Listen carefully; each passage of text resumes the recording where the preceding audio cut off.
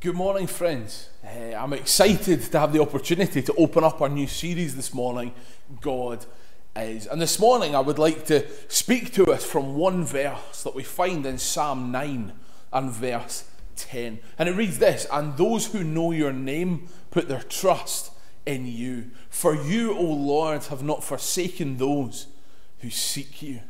Let's just bow our heads for a moment, shall we? And we'll pray. Our Lord and our God, we thank you that this morning we can come into your presence. Again, not physically gathering, but online. But Lord, we believe that you are in our midst as we open up the word this morning. We pray that you would speak directly to each of our hearts today. Would you fill us anew with your Spirit? Would you teach us something more of who you are? Go with us and bless us, we pray. Amen. Friendships, relationships, romantic relationships, all worthwhile relationships are built on knowledge. When we meet somebody for the first time, we don't consider that we really know that person until we've had an opportunity to get to know them a little bit better. Who are they? What's their personality like? What do they like? What do they dislike? What do they desire? When we come to know more of a new acquaintance, we better understand what they are like and what the nature of our relationship to them will look like going forward. And in the same way, for us as Christians, a vibrant and a healthy relationship with the triune God must be rooted in a firm understanding and knowledge of who God reveals himself to be. I love these words of A.W. Tozer as he opened his series in the attributes. He said, "There is no theme more simple or important." And he's absolutely right. A very foundational and simple question: who is God? Knowing God for who he has revealed himself to be, for us as Christians, is vitally important. We talk often of trusting in God, of having faith in God, of knowing God and loving God.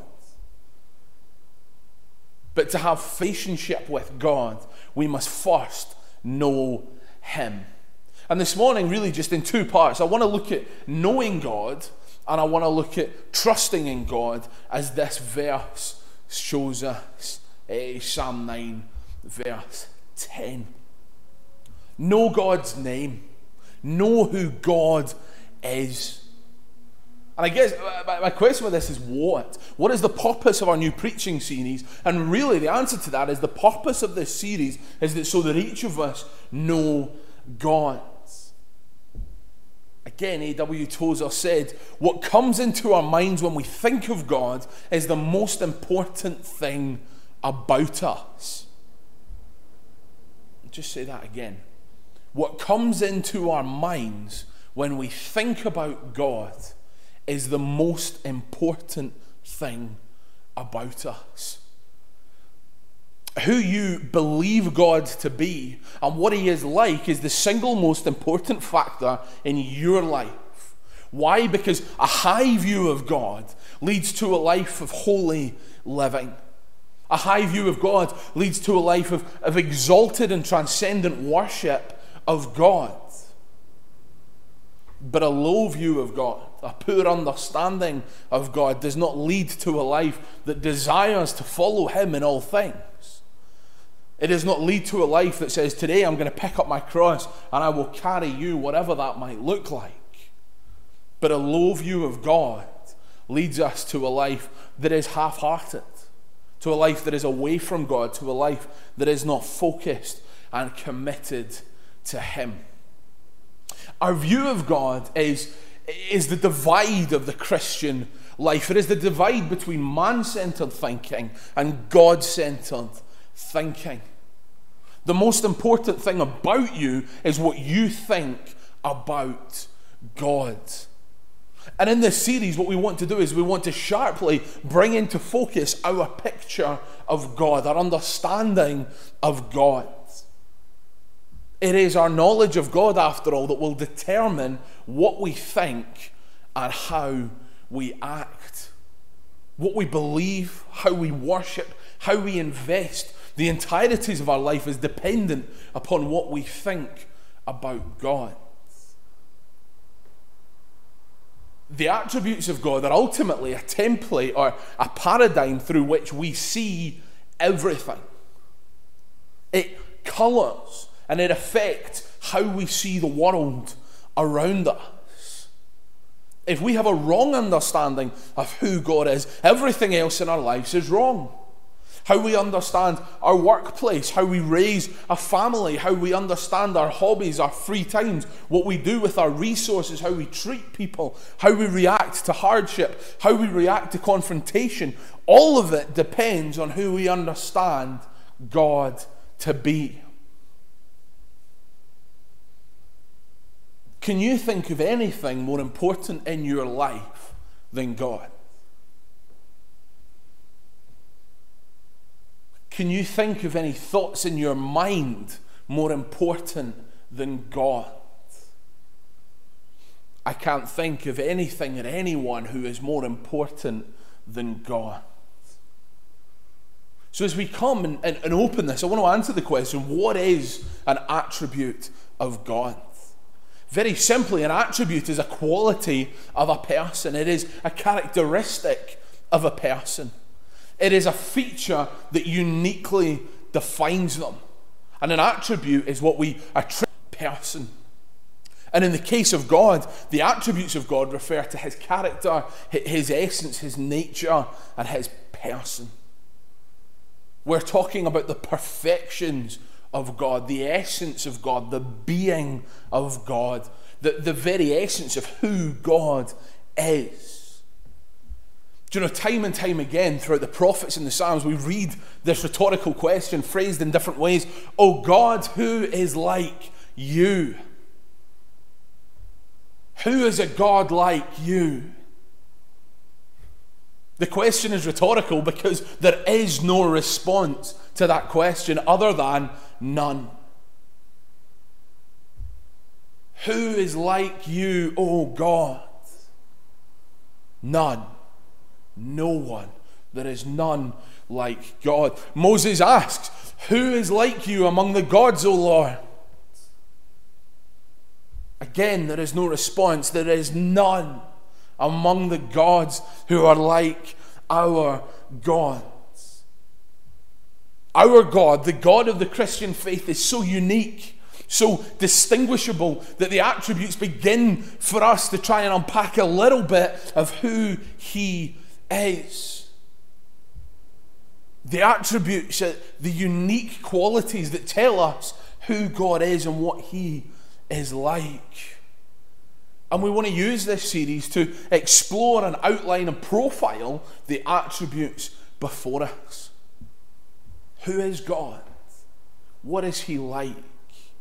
Well, we're going to explore in the next 11 weeks 11 different attributes. That list is by no means exhaustive, but hopefully it will cover some of the most important aspects of who God is. But of course, I must say from the off, for us to try and get our arms around God, for us to try and grasp entirely who he is, would be like us trying to wrap our arms around Scotland. There is just no way that it is possible. It just cannot be done. It's like trying to reach to the depths of an ocean that we will never reach. It's trying to reach a height that we can never go. But what we have is revealed in the Word of God. God revealing to us, his people, who he is, his truth and his Word. And we don't just want to read, we don't just want to know God, and that's what alludes to here again in Psalm 9 verse 10, that knowing God leads us to trusting in God. But we want to embrace the truth of who God is. We want to experience the truth of who God is in our hearts. So I just want to take a moment and I want to read us through the list, or the menu if you like, of what we're going to explore in the weeks ahead. Next week, the Reverend Alan Donaldson will be coming for the next 2 weeks and sharing with us in the ideas of God is majestic. He is the perfect God. He is majestic and flawless, utterly perfect. God is righteous. He will always do what is right just, and true. God loves purity. The reverse side of that is God hates all that is impure, but God is perfectly righteous. God is holy. God is eternal and divinely perfect. He is high and he is lifted up. He is blameless and he is flawless in every aspect of his being. God is changeless. He's immutable. God is the same yesterday, today, and forevermore. God never increases or decreases. From everlasting to everlasting, you are God. God is omniscient. He is all-knowing. There is nothing that happens in this world without God knowing. Love. Love is the essence of God's nature and character, his very being, for God so loved the world. We will unpack a little of the great love that God has for us. What does it mean that God is love? God is merciful. God's divine goodness is shown to us, his creation. God is omnipresent. God is everywhere at all times, from eternity past to eternity future. God is there. God is omnipotent. He is all powerful. He is able to do all things. God is sovereign. God has supreme authority and control over all things. God rules and he reigns from the heavens. And as R.C. Sproul says, there are no maverick molecules in this universe. To the smallest molecule, God is sovereign over all things. God knows all things. And finally, God is glorious. God's glory is the overflowing radiance and the brilliance of the holiness of God. Some of these attributes belong to God alone. For example, the three omnis. Only God is all-powerful. Only God is everywhere. And only he is all-knowing. These attributes are linked to God and him alone. But there are some that we have glimpses of in human life. They are in God in their entirety, and in a small, faint way in his creation we see them too. Love being an example. We can love in a small, faint way compared to the love that God has for us. We are able in a small way to show mercy to others. We can have wisdom through his words. We'll look at all of those. But I think that there's three things to highlight as we come to this that I think are really important as we look at the attributes of God, just to frame what we're going to look at and what we mean for the weeks ahead. Firstly, all of these attributes, all of these characteristics are found in the entirety of the Godhead. The Trinity, Father, Son, and Holy Spirit, are all of these attributes. For example, the holiness of God. The Father is absolutely perfect and holy. So is the Son, the sinless Savior. So is the Spirit, transcendent and without sin. Every attribute we will look at represent the entirety of who God is. All three persons. Yes, their differences lie in their roles, their functions, their ministry, but not in their character. One God, of the same essence, of the same character, differing in function and ministry. Secondly, and I think this is really important for us to understand, all of the attributes are eternally present and permanent in God. We know that God is without beginning and without end, and each of these attributes have always belonged to God and will always belong to God. He does not pick up attributes along the way. He is forever the same. And I think this is really important for us to understand, because increasingly people will try and make a distinction between the God of the Old Testament and the God of the New Testament and try and claim that they are two different gods, that something's changed, that somehow God has changed paths, or he's assumed a different character. But we say to that, absolutely not. The God of the Old Testament is the God of the New Testament, is the God of eternity past, is the God of eternity future. He has never changed, and he will never change, because all of his characteristics are eternally present. And thirdly, all of the attributes are inseparably connected. No one attribute can be disconnected or separated from the rest, because each is part of God. They make up the essence of who God is. For example, the holiness of God defines all other attributes. God's love is holy. God's judgment, his righteousness is holy. God's truth is holy truth. They're all connected together. Each attribute is not a standalone part of God like a slice of cake. You can't cut into God and here you have one attribute or here you have another. Because we could end up trying to play one part of God off another, but that's not how it works.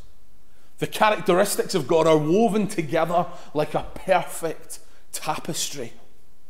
They work in perfect unity, never conflicting. They are all pulling in the same direction. Put your trust in him. The first question that I hope we answered to some extent there was what? What are we doing?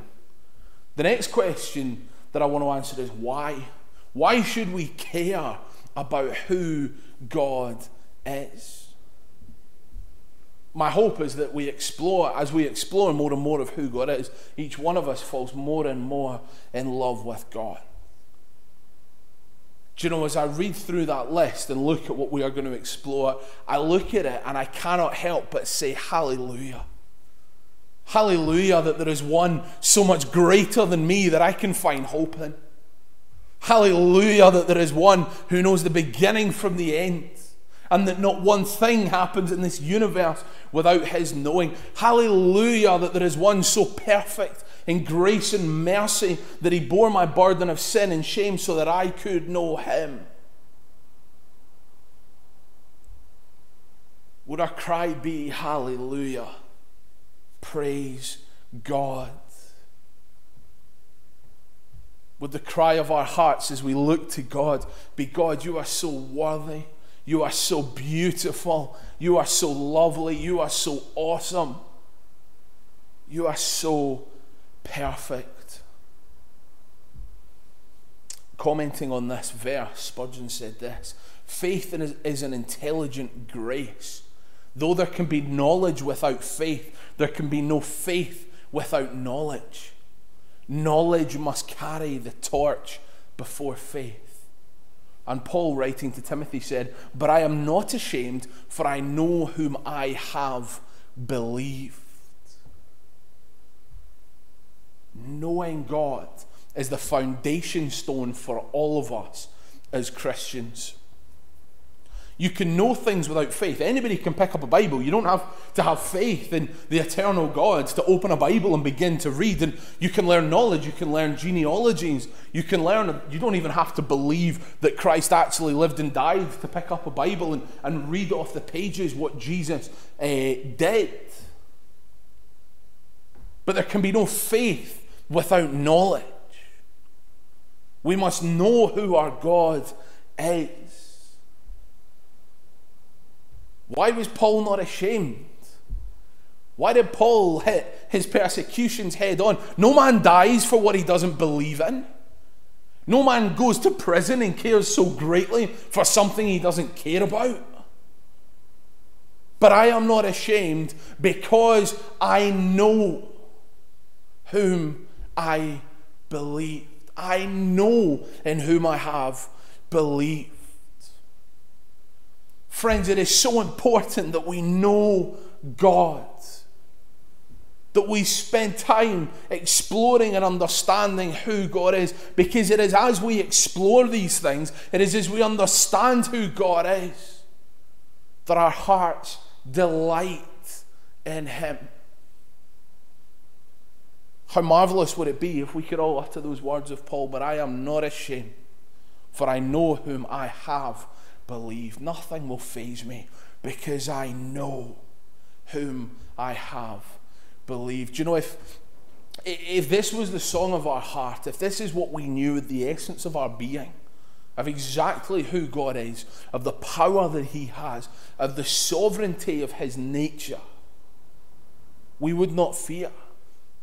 We would not fear anything, because we would know that God holds us, that God is with us, and God, as the verse goes on to say, will not forsake us.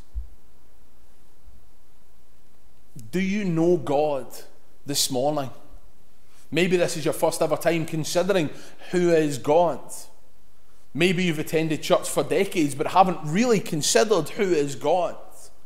Or maybe you are sure of the faith that you have in God and you know something of who God is. You have a good understanding of the character of God that drives your faith. And I pray that these weeks ahead will be an encouragement to all of us wherever we are at.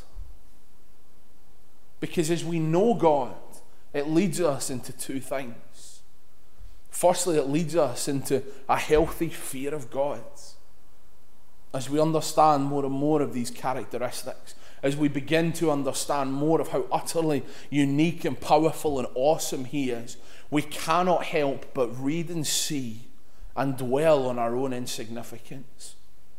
We should have a healthy fear of God, a reverent fear that leads us to humility, that leads us to an understanding of the immensity of what the Lord Jesus had to do to save us. We realize how amazing it is that God even bothered to come into this world. He was under no obligation to do so, but because he so loved the world, he gave his one and only Son. And from that fear comes trust, comes faith. From that fear we know trust. We trust that God in his infinite wisdom, grace and mercy is sufficient for everything that we need. As we know more and more of him, we are able to trust more and more in him. And as we trust more in God, we trust less in ourselves. We trust less in the things of the world. So when hardships and circumstances, when the things of this world come our way, we are rooted on the solid rock. On the solid rock I stand, because all other ground is sinking sand. Because I know my God and I trust in my God. The words of Deuteronomy 32:3, for I will proclaim the name of the Lord, ascribe greatness to our God. The purpose of knowing God is not just so that we would know him, but it's so that we would trust him and live lives that honor him. Would we know more and more of him so that we might honor him more and more? One of the things I'm most excited for getting back to church about is being able to stand here as a full church sings How Great Thou Art. A building full of people who love Jesus, who united as one people, as part of the body of Christ here in Hamilton, declare the greatness of God.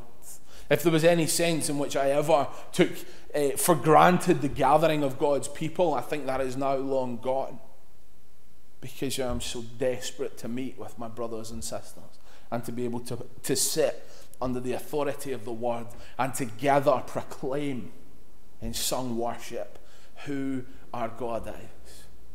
But it gives us, as this building, when it is full again one day, a glimpse of heaven, a glimpse of eternity as we raise our praises. That one day for all eternity in the presence of our God, the majestic God, the holy God, the all-seeing, the all-knowing, the all-powerful God. And in his presence we will declare, holy, holy, holy is the Lord God Almighty. That will be the cry of our hearts as we understand who God is. We will be able to say nothing more, nothing less than holy, holy, holy is the Lord God Almighty, because he is so good. You know, friends, we have such small minds. There is so little we are able to comprehend as people. But we pray that in the weeks ahead we are able to understand just a little more of who God is to us. That picture of eternity, face to face with our Saviour, declaring, holy, holy is the Lord God Almighty. What excitement that brings to my soul. What excitement it brings, the thought of us gathering in here again to sing his praises one day. Let's come, shall we? We'll bow our heads and pray.